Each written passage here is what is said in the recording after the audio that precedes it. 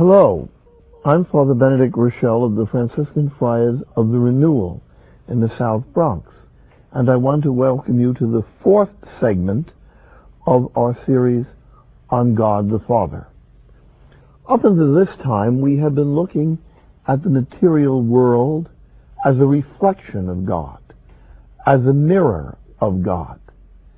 And we've also been looking at the idea of mystery, taking our cue from the great words of St. Paul, "Oh, the depths of the riches of the wisdom and knowledge of God! How incomprehensible are his judgments and unsearchable his ways! For who has known the mind of the Lord, or who has been his counselor?" We're asking the question, who is God? And before we get to the answer in sacred scripture, which is the answer of divine revelation, the answer of God to that question, we have to look at what people were able to learn about God, so to speak, on their own. The study of philosophy or the study of wisdom. And if you're not familiar with philosophy, you will perhaps be astonished to learn what people could know about God from the things that he has made. I've already quoted to you the epistle to the Romans, St. Paul criticizing the philosophers of his time because they did not know about God. And he says, "Ever since the creation of the world, God's invisible nature, namely his eternal power and his divinity, has been clearly perceived in the things that have been made. And therefore they are without excuse, for although they knew God, they did not honor him as God and give thanks to him." So St. Paul expects people not only to honor God, but to give thanks to him and to acknowledge his divinity from the visible things of the world. Now, St. Paul often took a dim view of philosophy. And those of you who are very familiar with the Bible will know that every once in a while he takes a real swing at the philosophers. In Colossians 1, "See to it that no one makes a prey of you by philosophy and empty deceit, according to human tradition, according to the elemental spirits of the universe, and not according to Christ." What he's talking about there is philosophy made into a religion. And that does happen. I think probably he would say some things like this about some aspects of the New Age. But in fact, in very fact, there are people who without the sacred scripture came to know that there is one God.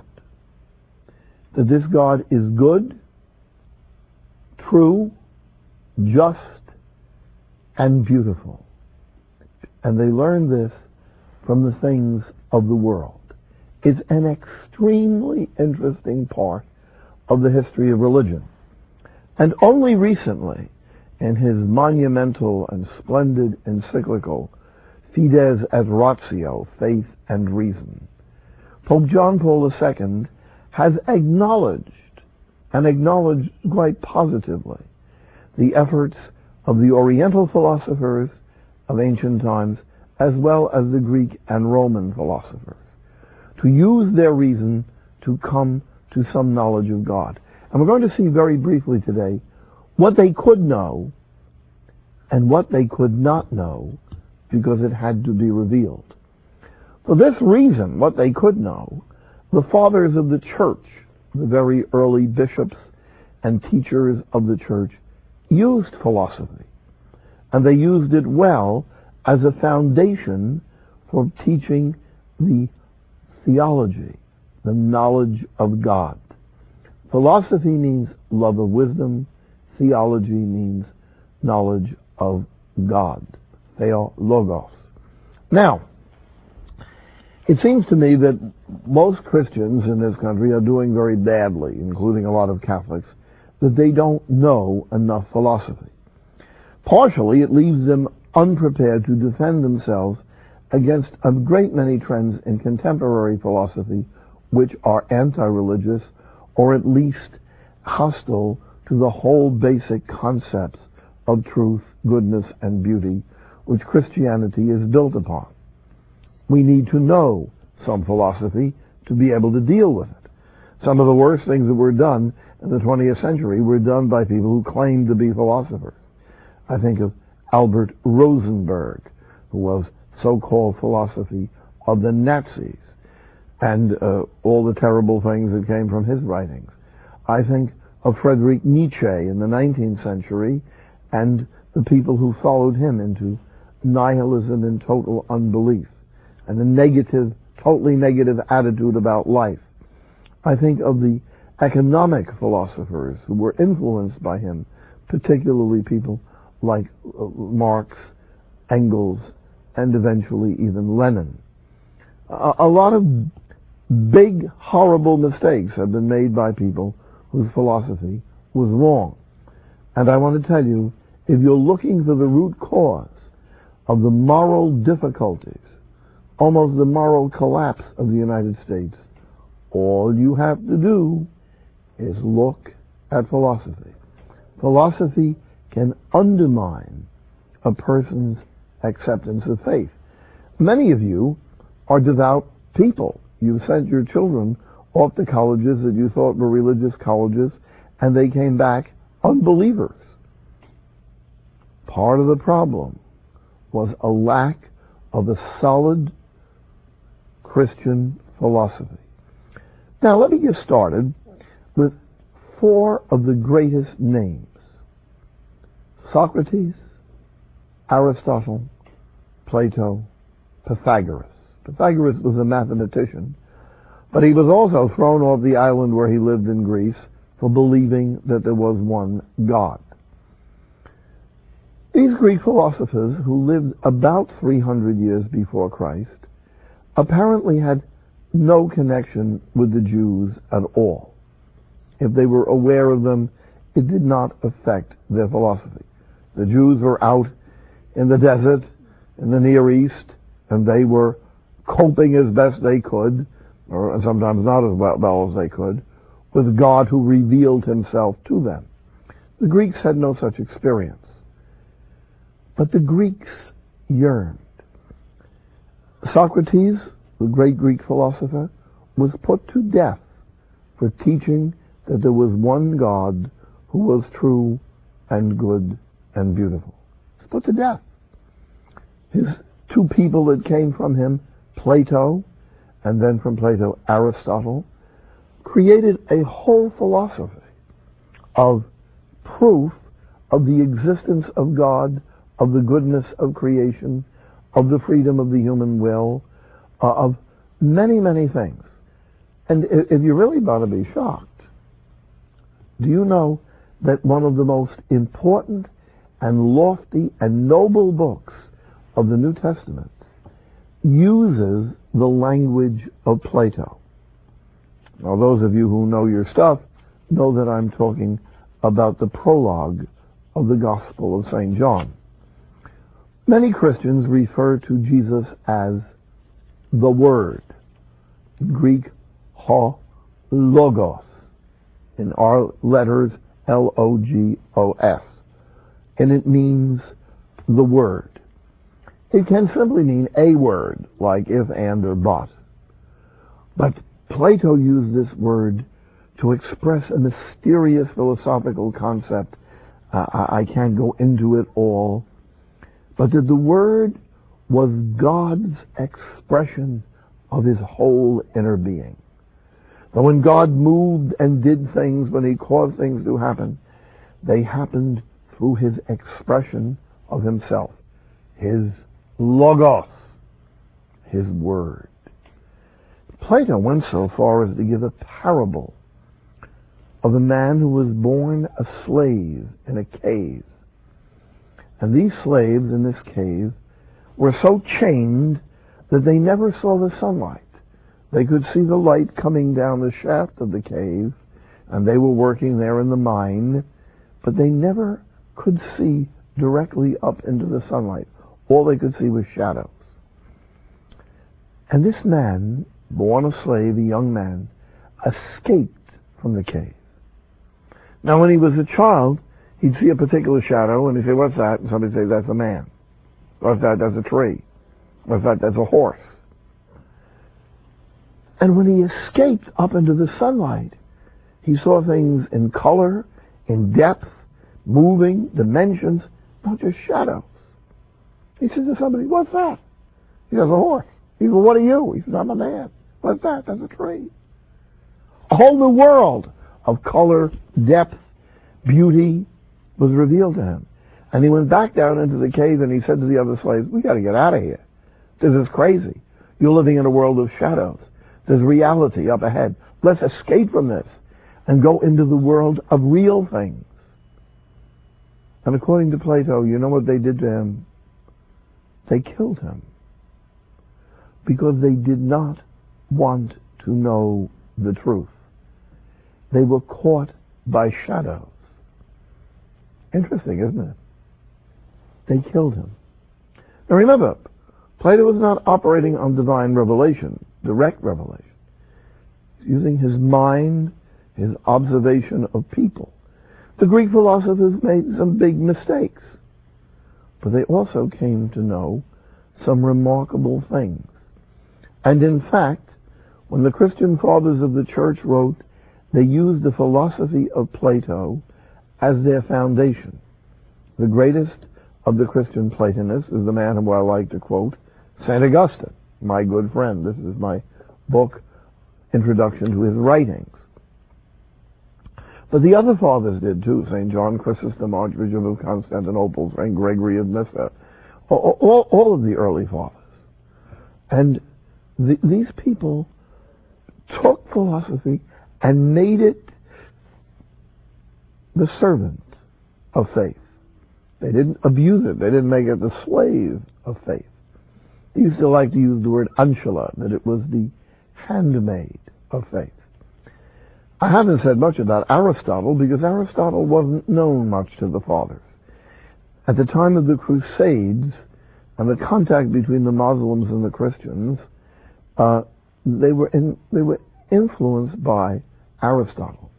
And it's St. Thomas Aquinas, the Dominican friar, who died in 1274, who baptized, you might say, simplistically, the philosophy of Aristotle, the proofs of the existence of God, causality, motion, all kinds of fascinating ideas that he understood, the principles of thought, that the total cannot be more than the part, that every effect has a cause.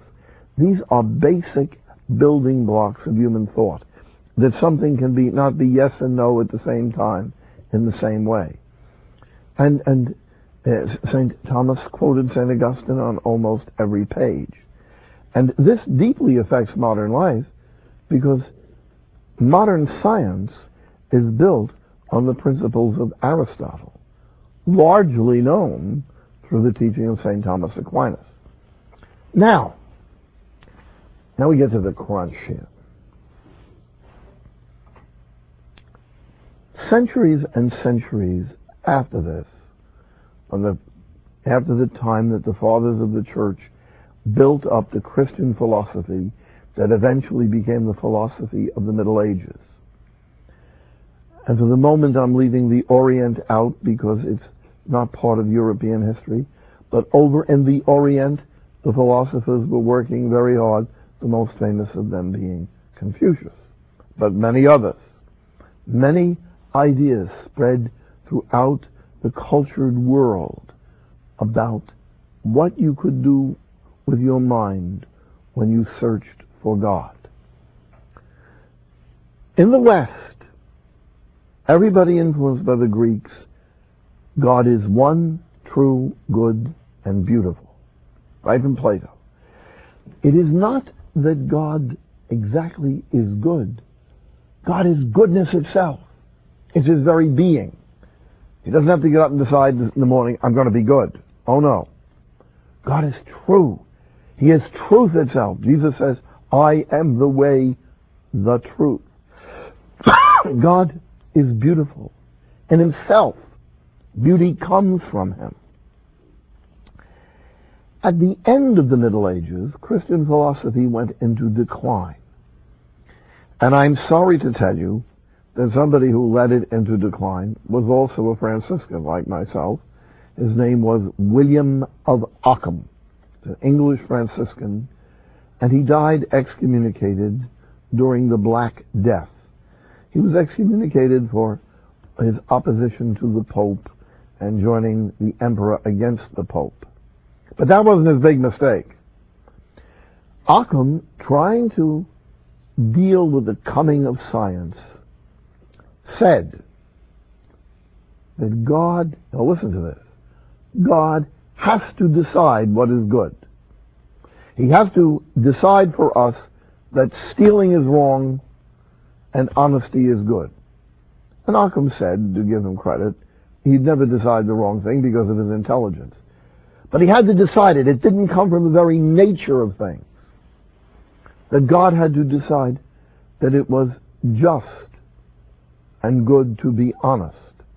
He could have decided that it was good and just to be dishonest. Peculiar thoughts. And it became a contest of making God very arbitrary. Now, one of the thoughts that arose from this is that God could arbitrarily decide that a person was going to heaven or to hell before they were conceived. And in the complicated moments of his time, after the Black Death, after the atrocious tearing apart of Europe by war, especially the 100 Years' War, in the midst of all of the scandals in the church, Martin Luther, who was an Augustinian monk, a monk of the order of St. Augustine, latched onto the idea that God arbitrarily decided that this person was to be saved and this person was to be lost. Now, I'm not bombing Martin Luther with jet bombers here, but this is part of his thought.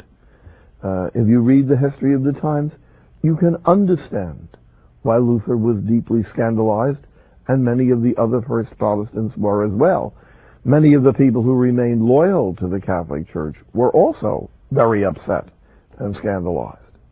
In fact, Luther was deeply influenced by a devout laywoman, Catherine of Genoa, who got the Augustinian order working on the reform of the church. Now let me show you something now. Luther, Calvin say that God, Calvin said much the same thing, God arbitrarily decides who is saved, who is lost. Calvin said even if God decided you were saved, you could lose it by misbehavior. Very quickly, the kings of Europe said, who's going to decide what is right and wrong? If we get rid of the Pope and the bishops were the interpreters of Scripture. At least theoretically, they never decided what was right and wrong. They based it on the study of Scripture, the studies of the words of Jesus, the study of the fathers of the church. They were those who passed on a tradition. But the kings of Europe, especially King Henry VIII, said, I will decide what is right and wrong if God hasn't made it eminently clear. And for this reason, Henry VIII could decide that he was free to marry, although he was already married to Catherine of Aragon. One of the German princes who had left the Catholic Church decided he was going to have more than one wife. And without any great enthusiasm, Luther said that he could do that based on the Old Testament. And it was a very, very disturbing thing at the time, because this man openly was polygamous. Now, I'm not saying that Luther liked it, but he said it could be done because the sovereign could make such a decision. As time went on, the kings lost their great authority. And then who decided who was right and wrong? The people. Because God hadn't decided what was right or wrong. And in the United States, we have so many people, we're not like Switzerland where everybody can go downtown and vote. And it wasn't all the people. In Switzerland, until very recent times, only men voted. In the United States, when it first started, only men with property really voted. That's who they meant by the people. Women didn't vote for 100 years until 100 years ago. But these decided what was right and wrong. And in the United States, they had a system called the Supreme Court. And the Supreme Court decided what was right and wrong. All because of the mistake of William of Ockham. Because Ockham said that God had to decide what was right or wrong. It wasn't from the nature of things. It didn't flow out of the very nature of existence. All the fathers of the church would disagree profoundly with that. And they would say that God himself is goodness, God is justice, and if he hasn't revealed something, we try to discern prayerfully, following the scriptures, how something fits with what he has already decreed, or what we know from nature, from the natural law, that stealing is wrong, that murder is wrong. These are things that are written on the hearts of men, that they're known. You have the horrible experience in the United States of slavery. Human beings put into slavery. In 1435, Pope Eugene put a permanent excommunication on anyone who enslaved a person because of their race. This was one of the first Europeans ran into people of the black race in the Canary Islands. That excommunication has never been lifted. To enslave a person because of race is absolutely wrong.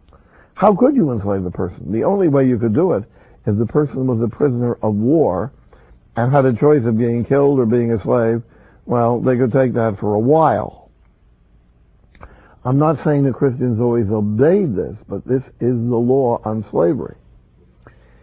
In 1858, a slave escaped, and he sued the United States for his rights. His name was Dred Scott. And the United States Supreme Court made its almost worst mistake. In the Dred Scott decision, it determined not only that a slave had no rights, which was unlike slavery in other places. In New Orleans, where they had the Spanish slave law, slaves had rights. They couldn't be removed from their family.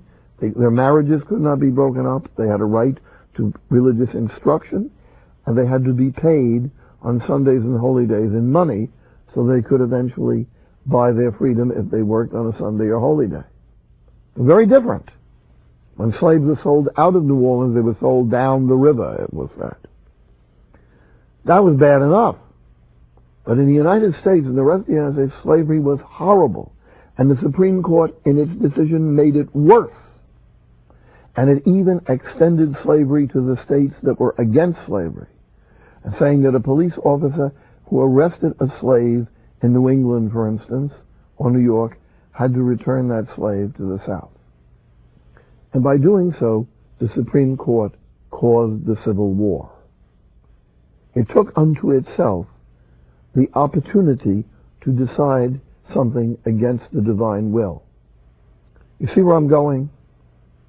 Right now, the whole idea of a good, just, eternal, beautiful God is undermined by legislation, not only in the United States, but in many countries, legislation that an unborn child is not a human being. To the psychotic, insane extent that a viable child in the womb can be destroyed in a hideous way, or that a viable child who would live can be killed in the birth canal, because the Supreme Court has taken to itself the right to decide what is right and wrong. But God is not mocked. Oh no. The old pagans had a saying, the religious ones: the mills of God grind slowly, but they grind exceeding fine. One of the reasons that people have difficulty with religion in the United States is that they rebel against the idea that God has a law.